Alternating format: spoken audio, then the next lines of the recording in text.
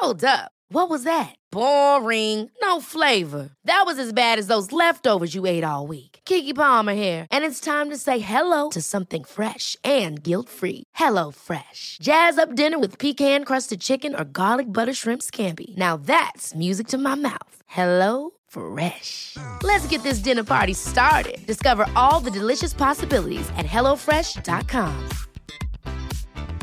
Planning for your next trip? Elevate your travel style with Quince. Quince has all the jet-setting essentials you'll want for your next getaway, like European linen, premium luggage options, buttery soft Italian leather bags, and so much more. And is all priced at 50 to 80% less than similar brands. Plus, Quince only works with factories that use safe and ethical manufacturing practices. Pack your bags with high-quality essentials you'll be wearing for vacations to come with Quince. Go to quince.com/pack for free shipping and 365-day returns. I'm Sandra, and I'm just the professional your small business was looking for. But you didn't hire me because you didn't use LinkedIn Jobs. LinkedIn has professionals you can't find anywhere else, including those who aren't actively looking for a new job, but might be open to the perfect role, like me. In a given month, over 70% of LinkedIn users don't visit other leading job sites. So if you're not looking on LinkedIn, you'll miss out on great candidates like Sandra. Start hiring professionals like a professional. Post your free job on linkedin.com/people today.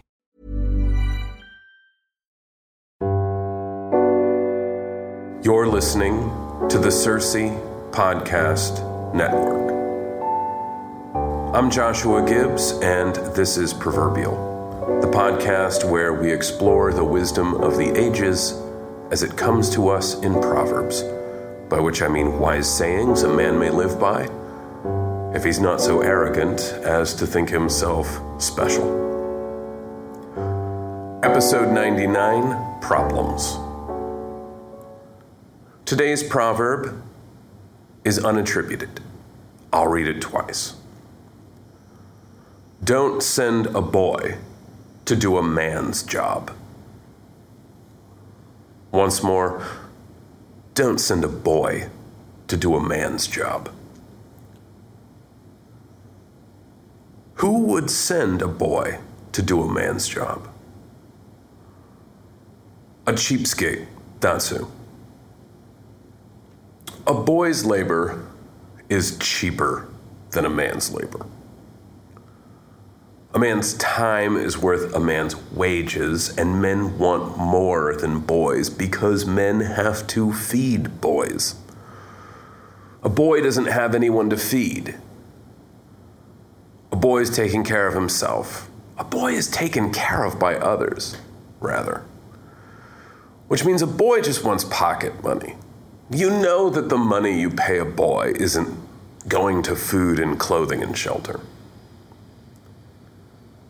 A boy doesn't need money like a man does, and so a boy's time is worth less. A man's time is worth more than a boy's time because the man has more to lose. If a man lets you down, he's out of a job. If a boy lets you down, well, he was only a boy. What did you expect? When he's a man, we'll give him another chance. But a man has more to lose. A man has a family. A man has a hungry family, a hungry wife, and hungry children. And that hungry family is a righteous burden to that man. And so he fears to let you down, lest he not get paid and his family go hungry. A boy has no such fears. A boy is working for pocket money. Who would send a boy to do a man's job? A scoundrel. Boys aren't as smart as men. A boy doesn't understand the law as well as a man. And that means that a boy might be willing to break the law for you because he doesn't know any better. If you tell a 16-year-old boy, I'll give you $50 to drive this car across town and drop it off in a Wendy's parking lot. He might take you up on that offer. If you make the same offer to a man, he's going to want to see what's in the trunk first. If you send a man to clean up a mess, he might figure out it's your mess. A boy is less likely to figure that out. Who would send a boy to do a man's job? A fool. Someone who has never seen the job in question done properly. Someone who's been sending a boy to do a man's job for years and doesn't know that the job could be done competently by someone else, by someone with experience. Someone who regards the cost of sending a man as a ludicrous extravagance. I find the particular phrasing of this proverb important, compelling. The proverb is, don't send a boy to do a man's job. Not don't ask a boy to do a man's job, or don't suggest a boy do a man's job. Sending implies authority. You send people that you have authority over. And so the proverb is spoken to men, not to boys.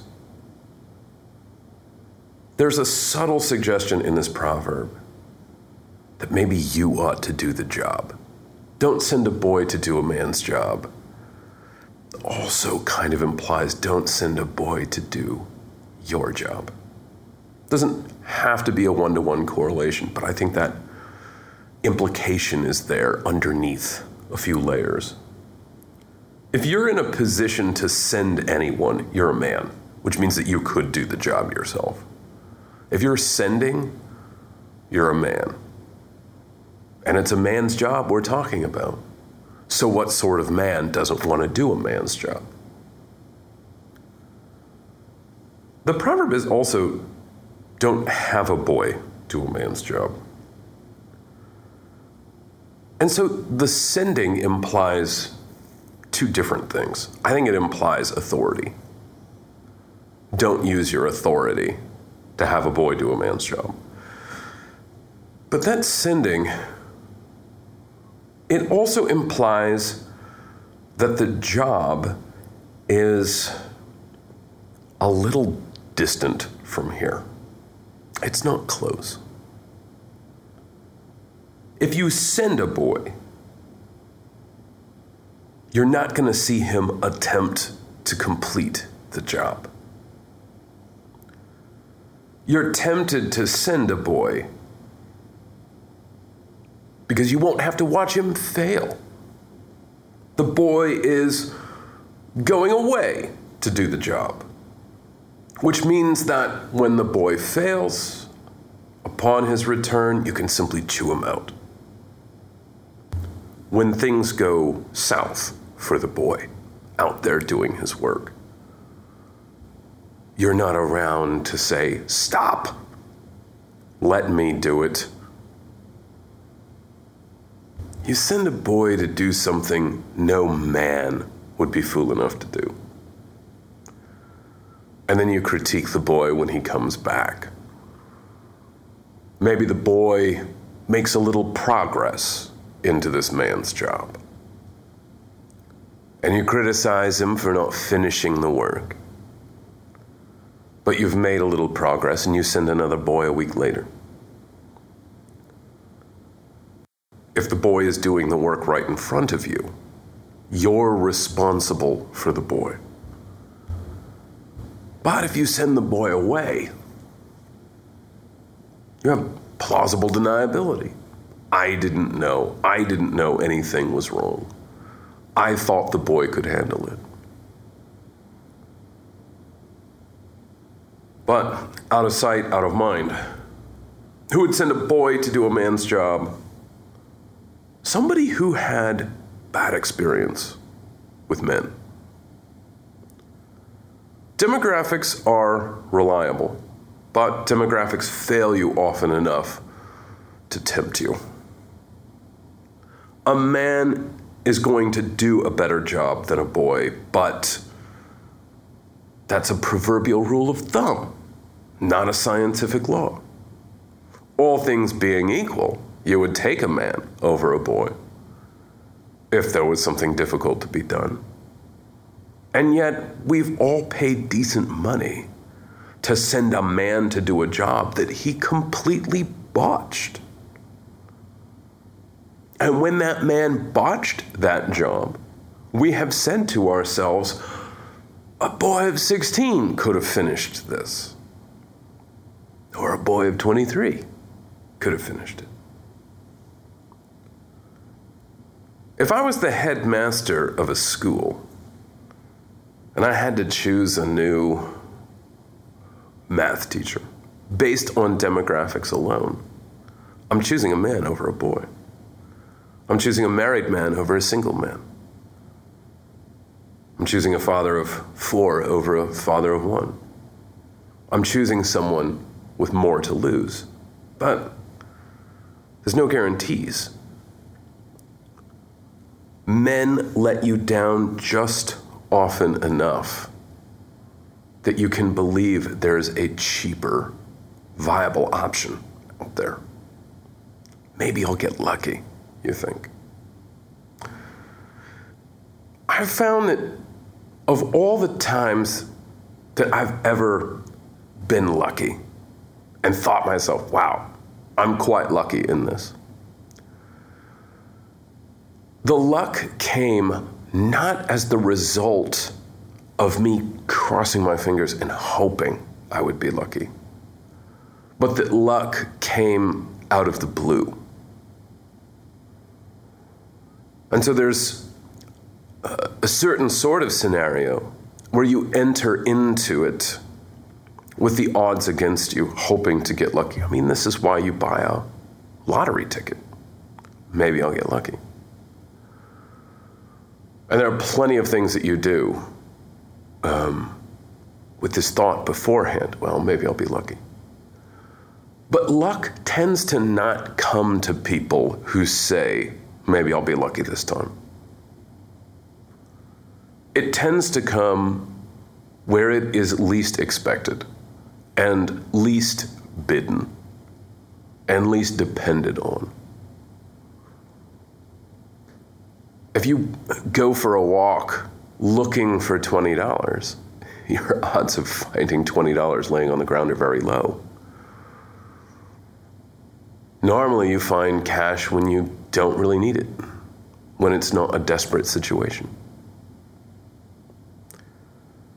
I'm closing in on 100 shows. And I think that this proverb, don't send a boy to do a man's job, is related to one of those mother proverbs. And when I say mother proverbs, I mean those proverbs that seem to keep coming up over and over and over again. 100 proverbs as of the next episode, 100 different proverbs, and yet so many of them can be traced back to a few sort of grand umbrella-like pieces of wisdom under which many specific incarnations sit. And I would say that don't send a boy to do a man's job is rather closely related to one of those great mother proverbs, which is, you get what you pay for. And time after time, I would say somewhere between 10 to 20 proverbs that I've done on this show all boil down to, you get what you pay for. If you pay for a boy's labor, you're going to get a boy's labor. If you pay for a man's labor, you'll get a man's labor. Now, this is true often enough to live by, but it is not true all the time, and that's what keeps people digging. You get what you pay for, but sometimes you don't. Sometimes you get way more than you pay for. In my 20s and early 30s, I really enjoyed going to thrift stores. I enjoyed the thrill of looking for things that were being sold for a little and then reselling them for a lot. And there was a passage in my life where I think I was uniquely suited to this sort of labor.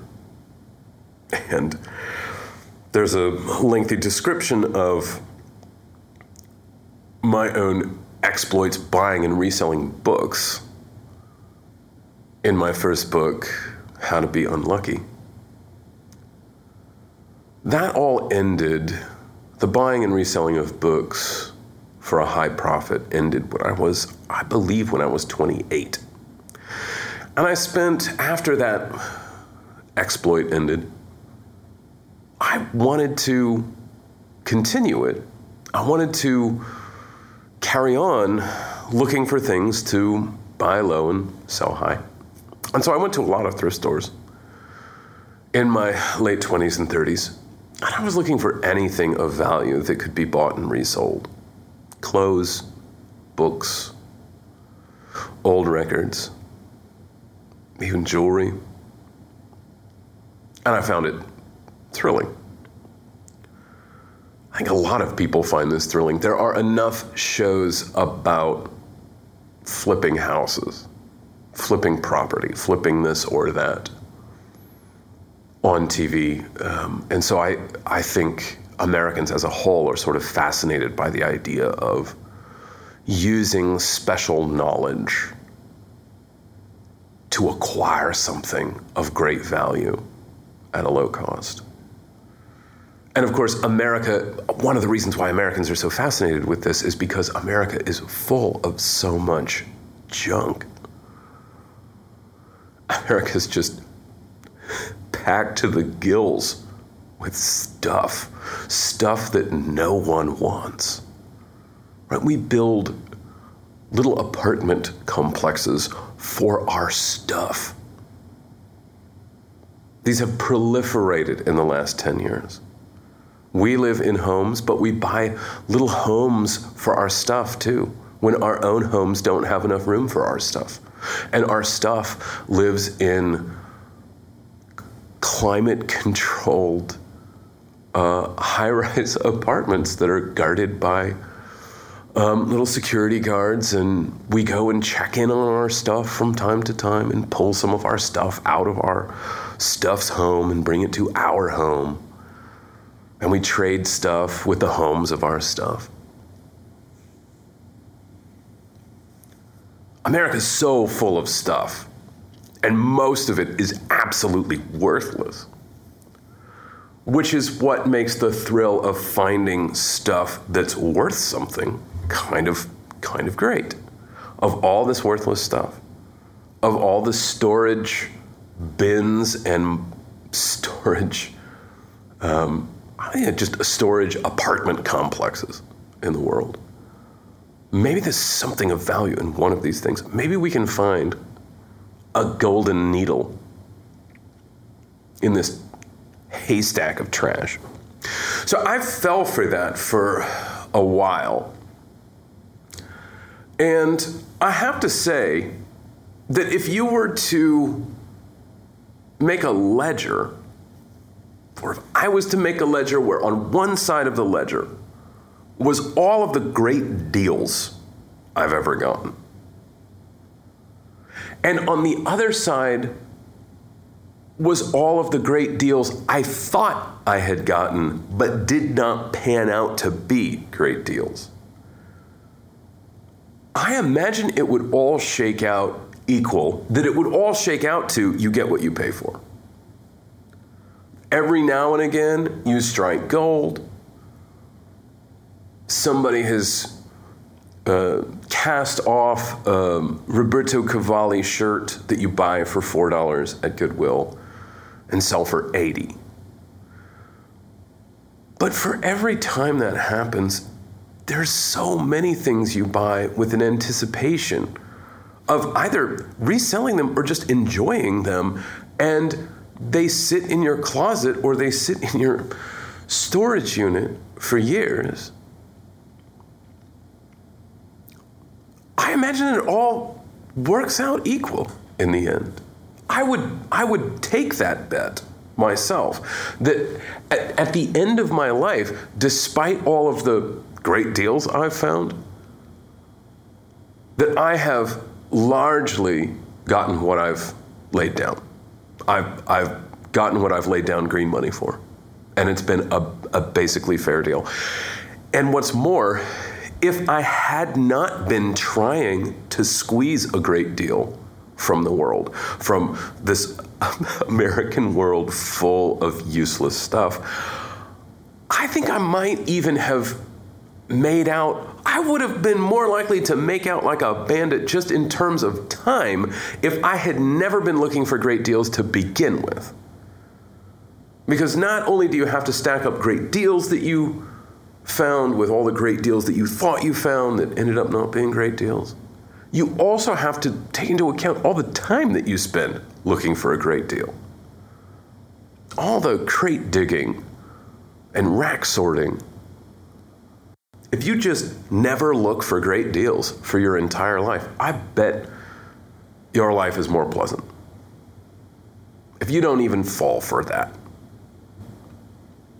There are, I would encourage you to read Tolstoy's How Much Land Does a Man Need?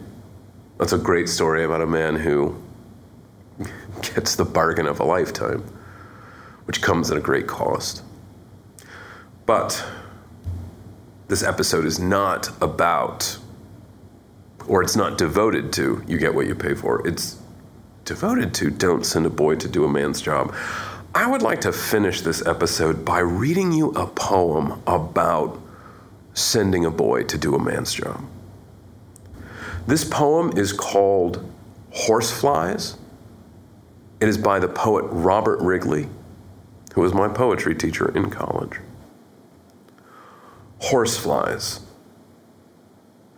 After the horse went down, the heat came up.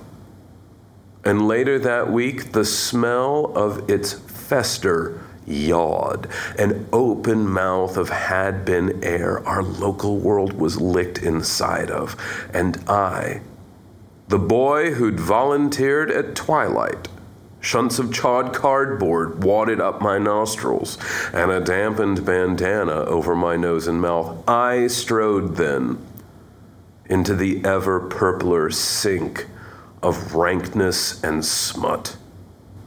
A sloshful 5-gallon bucket of kerosene in my right hand, a smoking railroad fuse in my left.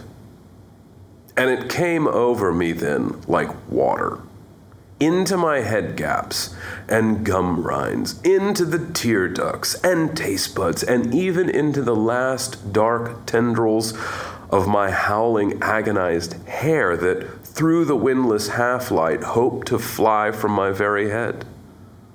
And would have, I have no doubt, had not the first splash of kerosene launched a seething skin of flies into the air and onto me, the cloud of them so dense and dark, my mother in the distance saw smoke and believed, as she had feared I would, that I had set my own full and staggering self aflame. And therefore she fainted and did not see how the fire kicked the other billion flies airborne, exactly in the shape of the horse itself, which rose for a brief quivering instant under me, and which for a pulse thump at least I rode. In a livery of iridescence, in a mail of exoskeletal facets, wielding a lance of swimming lace, just as night rode the light and the bones and a sweet, cleansing smoke to ground. Next time, episode 100.